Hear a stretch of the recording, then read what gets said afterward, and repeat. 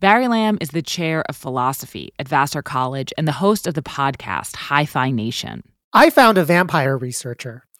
His name is John Edgar Browning, and he's so into studying vampires that he decided to let one suck his blood. Could you describe the experience to me? Sure. John Edgar Browning. It was a little difficult for me because I'm acmophobe, basically a person who is afraid of sharp objects. I was like, okay, I'll let you do it. He took an area from the upper back because it typically doesn't scar very easily and it's out of view, washes his hands, wears gloves. He uses a sterile scalpel after he cleans the area and then makes a very small prick or two and then squeezes the skin around it and the blood begins to come out a little bit. It was just deep enough to where it would draw the blood. He sucks on it, squeezes more, sucks on it again, and did that for 5 or 8 minutes. John is talking about real vampires, or people.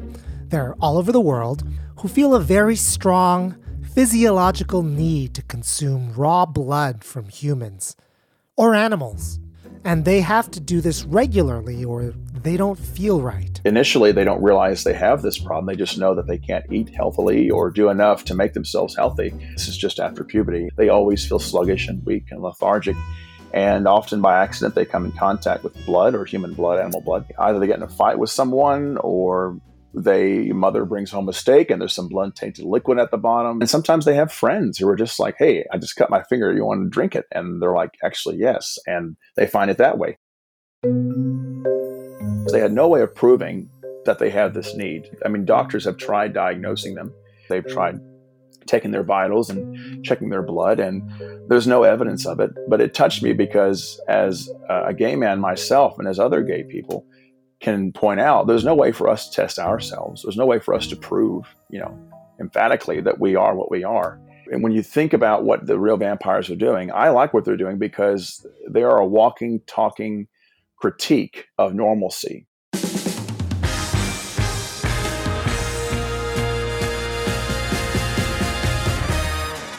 Hi, Decoder Ring listeners. If you listen to Slate shows, you probably know about our narrative podcasts like Slow Burn and 1 Year. But I think you might not know about another really wonderful narrative podcast that we produce, Barry Lam's Hi-Fi Nation. It is a really, really good and fascinating show that animates philosophical ideas with really compelling stories. If you like Decoder Ring, I really think you'll like Hi-Fi Nation, and that's why we're going to air an episode of Hi-Fi Nation today. It was made by Barry Lam, who, as I said, hosts and makes the show, and he's here with me right now. Hi, Barry. Hi, Willa. Would you tell us a little bit about Hi-Fi Nation?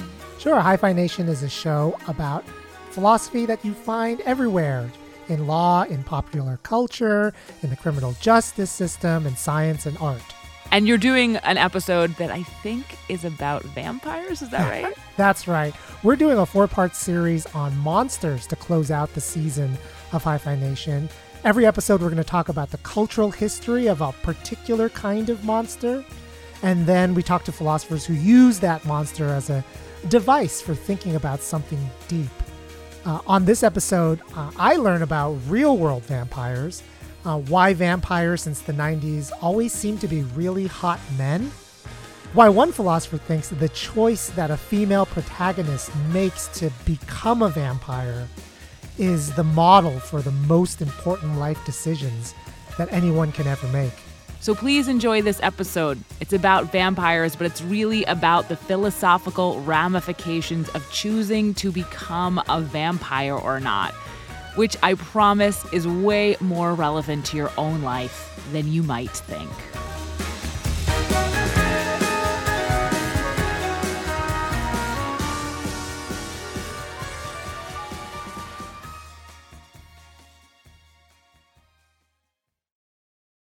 When you need mealtime inspiration, it's worth shopping Kroger, where you'll find over 30,000 mouth-watering choices that excite your inner foodie. And no matter what tasty choice you make, you'll enjoy our everyday low prices, plus extra ways to save, like digital coupons worth over $600 each week. You can also save up to $1 off per gallon at the pump with fuel points. More savings and more inspiring flavors make shopping Kroger worth it every time. Kroger, fresh for everyone. Fuel restrictions apply. So you only really ever approached the community as a scholar. You never yourself felt attracted to join that community in any way. No, not at all. In fact, I'll have people ask me all the time, did you drink any blood to see if you would like it? And I'll usually ask them, well, I'm speaking to a guy, have you tried having sex with a dude just to make sure you're not gay? And they're like, well, no. No, the thought of blood, it never crossed my mind. Also, it would be, in many ways, I think, rude to say I could try and become a vampire. That would basically mean that it's just something you just try and you become that way. So it would be almost, in a way, discount what they've been saying. Both the real vampire and its fictional counterpart depend on the blood or energy from healthy people to survive. But that's where the similarities end. If John Edgar Browning is right, the real vampire has a stable kind of identity. It's something you discover about yourself as a teenager and then live with your entire life with little change. Like a lot of things about ourselves in life, vampirism is not a choice. But in the popular imagination, it often is a choice. In vampire lore, regular people can succumb to the temptations of vampirism and choose to be one. This choice is a very interesting one philosophically, because it is the kind of choice that transforms a person from one kind of thing to another, where you have no idea what that transformation will be like until after it's done. While real-life vampirism probably isn't going to be one of those choices any of us will be called to make, there are plenty of other momentous choices that look just like choosing to become a fictional vampire. On today's episode, we're going to use the vampire to think about this kind of choice, which is called a transformative choice, and that leads to a transformative experience. The person I most wanted to speak with about vampires is Christina Van Dyke. I'm Christina Van Dyke. I'm Emerita Professor of Philosophy at Calvin College, and I'm going to be visiting Professor of Philosophy at Columbia University this spring. Christina Van Dyke is a medievalist, and she has thought a lot about vampires or transformative experiences. She's going to be co-hosting this episode with me. All right, Christina, why are vampires philosophically interesting? I think that there's something inherently fascinating about creatures who look human in lots of ways, but then they have these superpowers. They move really fast, they're really strong, they're immortal unless something kills them, and they live these really luxurious lives. But there's always this cost. You have to drink blood. You may lose your soul, depending on what kind of vampire you're talking about. It wasn't always this way. The vampire of folklore was never an attractive monster. Instead, it was created to explain everything medieval Europeans didn't know about death, disease, and decomposition. Vampires most likely arose to explain infection. Somebody would die, often of some very quick disease. They would be in the ground, and suddenly somebody else would get sick. And during their fevered dreams, they might have visions of the person who had previously died. They would go through a lot of the same symptoms. And so they're probably thinking, oh my God, is this coming from what's his name who died? Eventually, the family and the villagers, because they don't want it spreading to them, they would go and exhume the body. Not knowing the stages of decomposition, and already predisposed to think a dead person can rise from the grave, medieval Eastern European peasants would notice features of a corpse they didn't expect. Features that became characteristic of a vampire. The body might appear plump or well-fed. Its position in the grave might be different than when they had buried it. There would be blood flowing from all of its orifices, its nose, mouth, ears, eyes. Its limbs are pliable. not stiff. And of course, when they're burying them, the body is going through rigor mortis. They might open the chest and find that there is liquid blood inside of it. All these things might be signs to them that the person had, in fact, become a vampire and had been feeding on the people around them. And so they would take matters into their own hand and stake the vampire. The original purpose of which is just to keep the dead body in the ground and prevent it from emerging at night. The vampire at that point would let out this loud moan, which totally convinced them that they had made the right decision. Some of the villagers might even have gotten too close to the corpse when trying to look at the signs, identify. They might have a torch with them, and the reports of these bodies spitting fire out of their mouth. And all of these different things are common decompositional processes.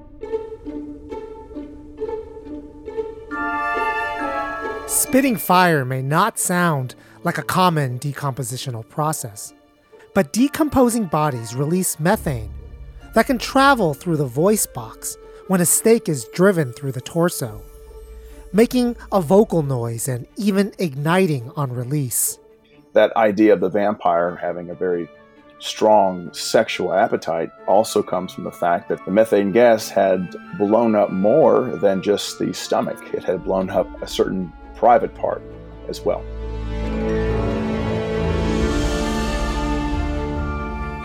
And then, at the height of English Romanticism in the early 19th century, you have the first appearance of the attractive vampire, and it's modeled on Lord Byron. Hi-Fi Nation will return after these messages. Apple Card is the perfect cashback rewards credit card. You earn up to 3% daily cash on every purchase every day. That's 3% on your favorite products at Apple, 2% on all other Apple Card with Apple Pay purchases, and 1% on anything you buy with your titanium Apple Card or virtual card number. Visit apple.co/card calculator to see how much you can earn. Apple Card issued by Goldman Sachs Bank USA, Salt Lake City branch. Subject to credit approval. Terms apply. In 2007, TV network CBS dropped 40 kids in the middle of the New Mexico desert as part of a brand new reality show. These kids would have to build their own society from scratch. And if this sounds like Lord of the Flies to you, well, it was meant to. We were on this mission together, and we were going to prove to the world that we could make a better society than adults could. I'm Josh Gwynn, and I want to know what this wild TV experiment was really about. Split Screen, Kid Nation, a 6-part podcast from CBC. Available now. When was the last time you saw a picture of Lord Byron? Embarrassingly, really recently. Look right at his picture. I want you to tell me what your opinion is of Lord Byron. Okay. Oh, he's very dreamy. And here's the story of how Lord Byron became the model for the modern-day vampire. Lord Byron's traveling physician was John William Polidori. Polidori was probably gay. Byron was at least bisexual. Byron and Polidori found themselves holed up together on a famous trip to Lake Geneva, where they invite Percy Shelley and Mary Godwin, who would eventually be Mary Shelley, and they all tell monster stories that would eventually become famous. Mary Shelley's Frankenstein and John Polidori's The Vampire. The story that Polidori wrote was the foundation for the way we see vampires today. After the trip, Lord Byron, who by all accounts was a philandering, petulant man-child, fired Polidori and left him embittered. And Polidori took some of the vampire stories that Byron had told on the trip and transformed the character into, well, his old employer or lover. We have this vampire who is very attractive, walks into a room, everyone turns, wonders who they are, very pale. He's very wealthy, essentially from aristocracy, and does a lot of bad things. Even while we're reading about these bad things, the readers are still wanting this person, Lord Ruthven, or Lord Riven, as it would be called then, going after them and taking their life, only to be around this person who's so beautiful and fascinating. The Polidori vampire permeated popular literature and film for decades and decades. It was a parable, warning people to separate male beauty from male virtue. As attractive as the young, Byronic vampire, succumbing to it was always giving up your soul to a demon. The vampire was always evil, always selfish, and always to be killed. And then, in the 90s and 2000s, that all changes. Now go back to the Buffy and Angel story. Is it true that up until that point, vampires were just bad and Buffy's job was to kill them? Yeah. Joss Whedon's Buffy the Vampire Slayer. At the beginning, vampires are very much these kind of literally soulless demons that she has to slay. But then she meets Angel. Of course, she falls madly in love with him and he with her. But Angel is a vampire with a soul. So he's been cursed to have his soul back and experience, regret for all the horrible things he did. And Angel is hot too. Oh, Angel is your Lord Byron on steroids. He's got the dark, brooding soul. He does lots of staring across rooms at Buffy. On the heels of Angel, you have Edward from the Twilight series. The Twilight world is built around this high school student named Bella Swan, who moves to this little tiny Oregon town named Forks. And the very first day at school, she meets this mysterious Edward. He saves her life a couple times, and she eventually figures out that he's a vampire. And she's impossibly in love with him, pages and pages about how devastatingly attractive he is. But he's noble. He won't drink human blood. He only drinks animal blood. And he's really worried about spending too much time with Bella because he's terrified that he's going to sort of, give in and like drain her. Angel and Edward represent the transformation of the Byronic vampire from demon to himpathetic monster, to borrow a term from feminist philosopher Kate Manne. Their bloodlust for the female protagonist may be demonic, but it's through no fault of their own. If anything, by the sheer will of their virtuous character and virtuous love of Buffy and Bella, they're going to vanquish their base desires through suffering and self-denial. For these newer vampires, whatever seems evil is actually misunderstood virtue. Edward, in particular, makes being a vampire seem so noble, so great, that Bella wants to become one. When Bella falls in love with Edward, Bella wants Edward to make her a vampire. For the first 3 books, this is a 4-book series, Edward's response is no, because he worries that there's no way for her to really know what she'd be getting herself into. The kind of thing or person a vampire is so different from what it is to be human that he doesn't want to take that away from her. And this is why vampires are such a good way to explore the philosophical question we raised earlier. The question of whether it's possible to be rational about a transformative experience. Or put another way, the question of whether it's possible to be rational about becoming a vampire. We will return to the rest of Hi-Fi Nation after these messages. It's hard to find the first time. First time when I got there, I couldn't even speak. The Atlas Obscura Podcast, an audio tour of the world's hidden wonders. Here, flowers bloom forever. It's about people, places, and their stories. A new wonder every day. It's wonderful to feel that connection. The Atlas Obscura Podcast, your daily dose of surprise and wonder. Listen to Atlas Obscura wherever you get your podcasts. And don't forget to follow the show so you never miss an episode.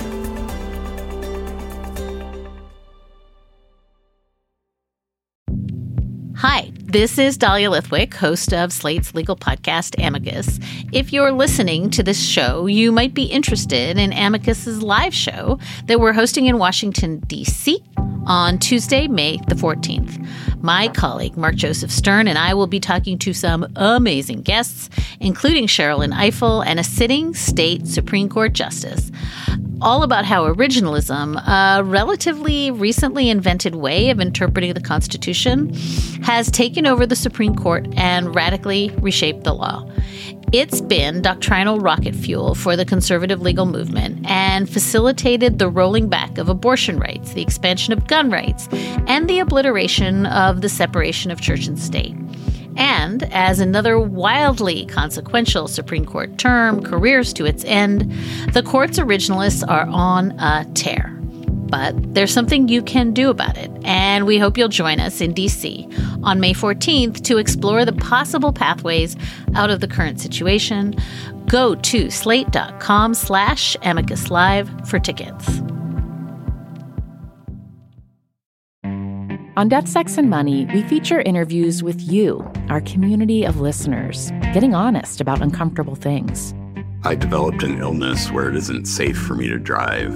A friend once said to me, sex is like air. You don't think about it until you're not getting enough. This is a similar sort of thing if you just replace sex with driving. Listen to Death, Sex, and Money wherever you get podcasts.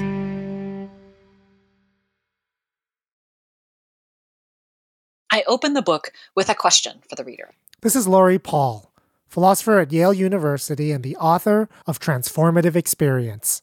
And what I ask is, what if you had a one-time only chance to become a vampire? I'm going to give you several hours to think about it. I'm going to come to the window of your Airbnb at midnight. If you'd like to join me, leave your window open.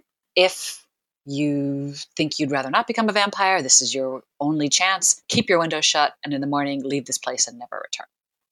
The reason why I think this is an interesting example is because you're being set up to reflect on a particular kind of decision. It's what I call a transformative decision. The decision involves a transformative experience. And why I think this is really cool is because vampires are, like, at least potentially sexy, powerful, intelligent, amazingly fast, fascinating creatures, right? I mean, it seems like it could be extremely appealing to become a vampire. And I think another reason why the vampire case is such a compelling example is because there's no going back. That's right. You can't un-vampire yourself. It's a one-time chance, so it's not like you're going to get the chance later on. So you really have to think about it now. And that's right, it's irreversible. So another way of thinking about this is Bella, right now as a human, really wants to be a vampire. But there's this chance, and maybe even a good one, that when she becomes the vampire, she's no longer going to want to love Edward or even have the same feelings as she does when she's a human because she's a vampire. Exactly. And Edward sees that ahead of time, but she doesn't. Exactly. She isn't as interested in becoming a vampire for the sake of being a vampire. She just wants to be with Edward forever. And Edward is worried that once she becomes a vampire, what she wants is going to change in some pretty radical ways. The other defining feature of transformative experiences is that you don't know, and you can't know, what it's like to be a vampire before you're actually a vampire. And this is unlike a lot of smaller decisions, like the decision to order chocolate lava cake for dessert rather than apple pie. You know pretty much what it's going to be like to eat the lava cake. In fact, that's why you choose it. But for a transformative decision, you have to make a choice without having any of that knowledge. This is why choosing to become a vampire is a particularly interesting philosophical issue. How do you make a reasonable choice when you have no idea what it's like on the other side of that choice? I don't know about you, but when I think about what I want to be doing in the future, I'm very interested in the nature and character and quality of like that future lived experience. And that's important for big life choices. Now, what are the range of things, not science fiction and not fantasy, that go in the category of transformative experiences? The paradigm case that Laurie has used is having a child. Your perception of the world, your experience of the world, your reaction to the world change so radically after you have a child. You can't make a sort of rational, informed decision about whether to have a child based on what you think it will be like. Right now, you can be worried that if you have a child, you won't get to eat at a fancy restaurant anymore for many years. And you take that as a strike against having a kid. But it might be that once you do have a child, you're not going to care that much anymore about eating at fancy restaurants. Your values will change. So can you issue the fancy restaurant thing as a strike against having a kid now? This is the problem with deciding rationally about transformative experiences. You can't really do a cost-benefit analysis right now to make a transformative decision. Everything you might count as a plus or minus might not count at all as a plus or a minus after the decision. For Laurie Paul, transformative experiences raise a problem for something called decision theory. Decision theory tells you to take your preferences and kind of run that cost-benefit analysis, assuming that your preferences remain more or less the same across the decision. But a case like becoming a vampire is a case where your preferences, even like your higher order, not just like your basic preferences, like I want to drink coffee, but like your higher order preferences, like I'm okay with slaughtering people for food. It's like your really important thoughts about what you care about and who you are and what's important to you are likely to change when you make this decision. And so the you that's making the decision is importantly different from the you that on the other side of the decision in such a way that you can't, Laurie says, you can't rationally choose for that other person. Other examples might be religious conversions or leaving a religious community. And some people argue with me all the time that certain hallucinogens and mind-altering drugs induce a transformative experience.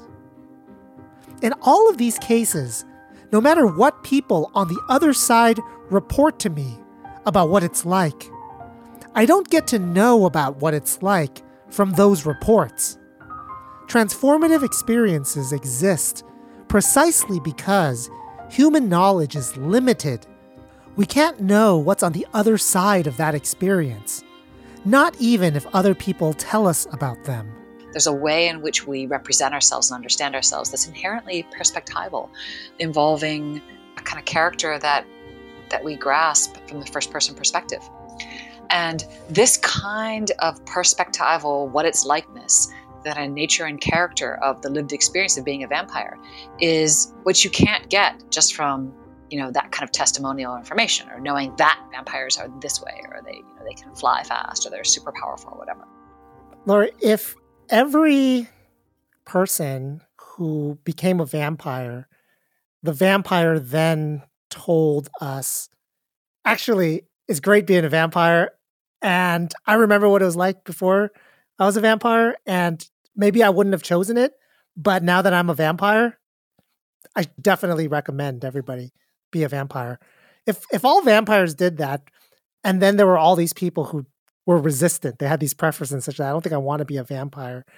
Is that evidence that you should be a vampire? Like, is that evidence that these preferences that people have pre-vampire are insufficiently informed so that it might even be rational to all of us to push them towards being a vampire, or the vampires to then descend on them and say, you may not think you're consenting now, but if I turn you into a vampire, you're going to be really glad you became a vampire. And every vampire is telling you this now. What do you think about that kind of situation? There's an important difference between not having access to what your deep and real preferences are and having your preferences replaced.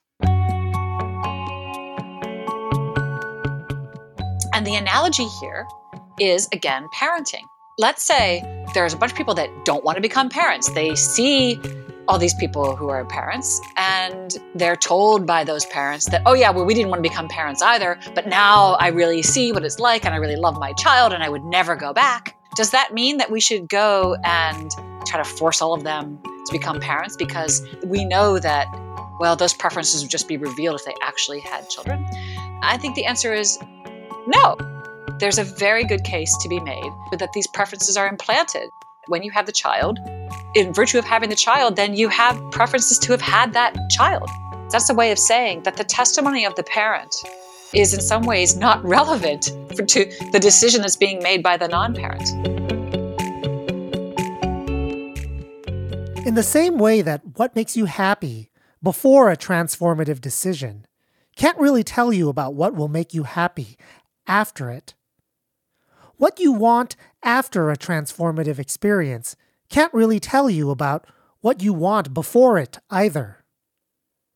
You might think as a transformed person that your past self could only be happy as this current transformed self, when in actuality, your past self was totally fine. It would have kept living a perfectly fine life, getting what it wanted, without any transformation of the self. When Laurie Paul says that transformative experience makes certain decisions, the kind of things you can't calculate, does that mean that whether you go for a transformative experience or not is a non-rational choice? Does it mean it's equally okay to go one way or another way? At the end of the day, she's going to say, yeah, it's going to be kind of an irrational choice. Like, you might still choose to have a child, but you're not doing it because that's the rational thing to do. And so Bella, in her case, would be a case like that, right? Oh, definitely. The way the books end up running it out even is that she ends up getting turned into a vampire halfway through the last book, only because she's dying, that Edward finally goes ahead and does it. The lesson from The Vampire for Laurie Paul is that life is not only a matter of making choices by investigating yourself, figuring out what you really want or who you really are. Some of the really important decisions you make for yourself might not, paradoxically, involve you at all.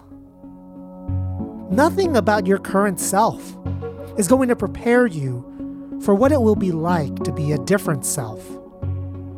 And nobody can possibly say anything to you that will make for good advice, even people who have gone through the transformation.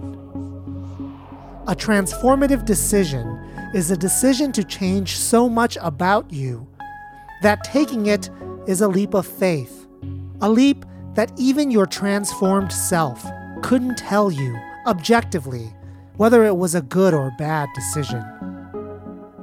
How nerve-wracking. And how exciting.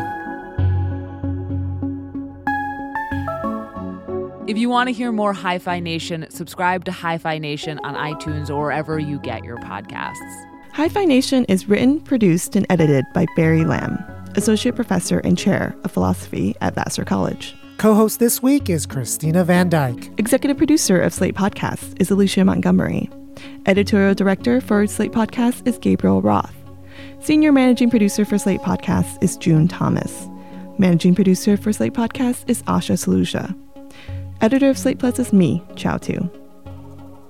Production assistance this season provided by Jake Johnson. Visit HiFiNation.org for complete transcript, show notes, and reading list for every episode.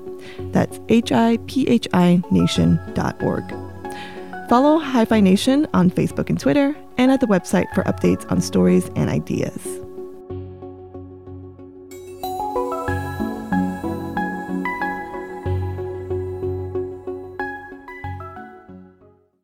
Save big money when you start your next project today at Menards. Convert your current recessed lighting with energy-saving LED downlights from Fight Electric. They're bright and install easily in just minutes. They also go from regular lighting to nightlight mode with just a simple flip of a switch. Save big on all Fight lighting products now at Menards. Shop our lighting options today in-store and on Menards.com. Save big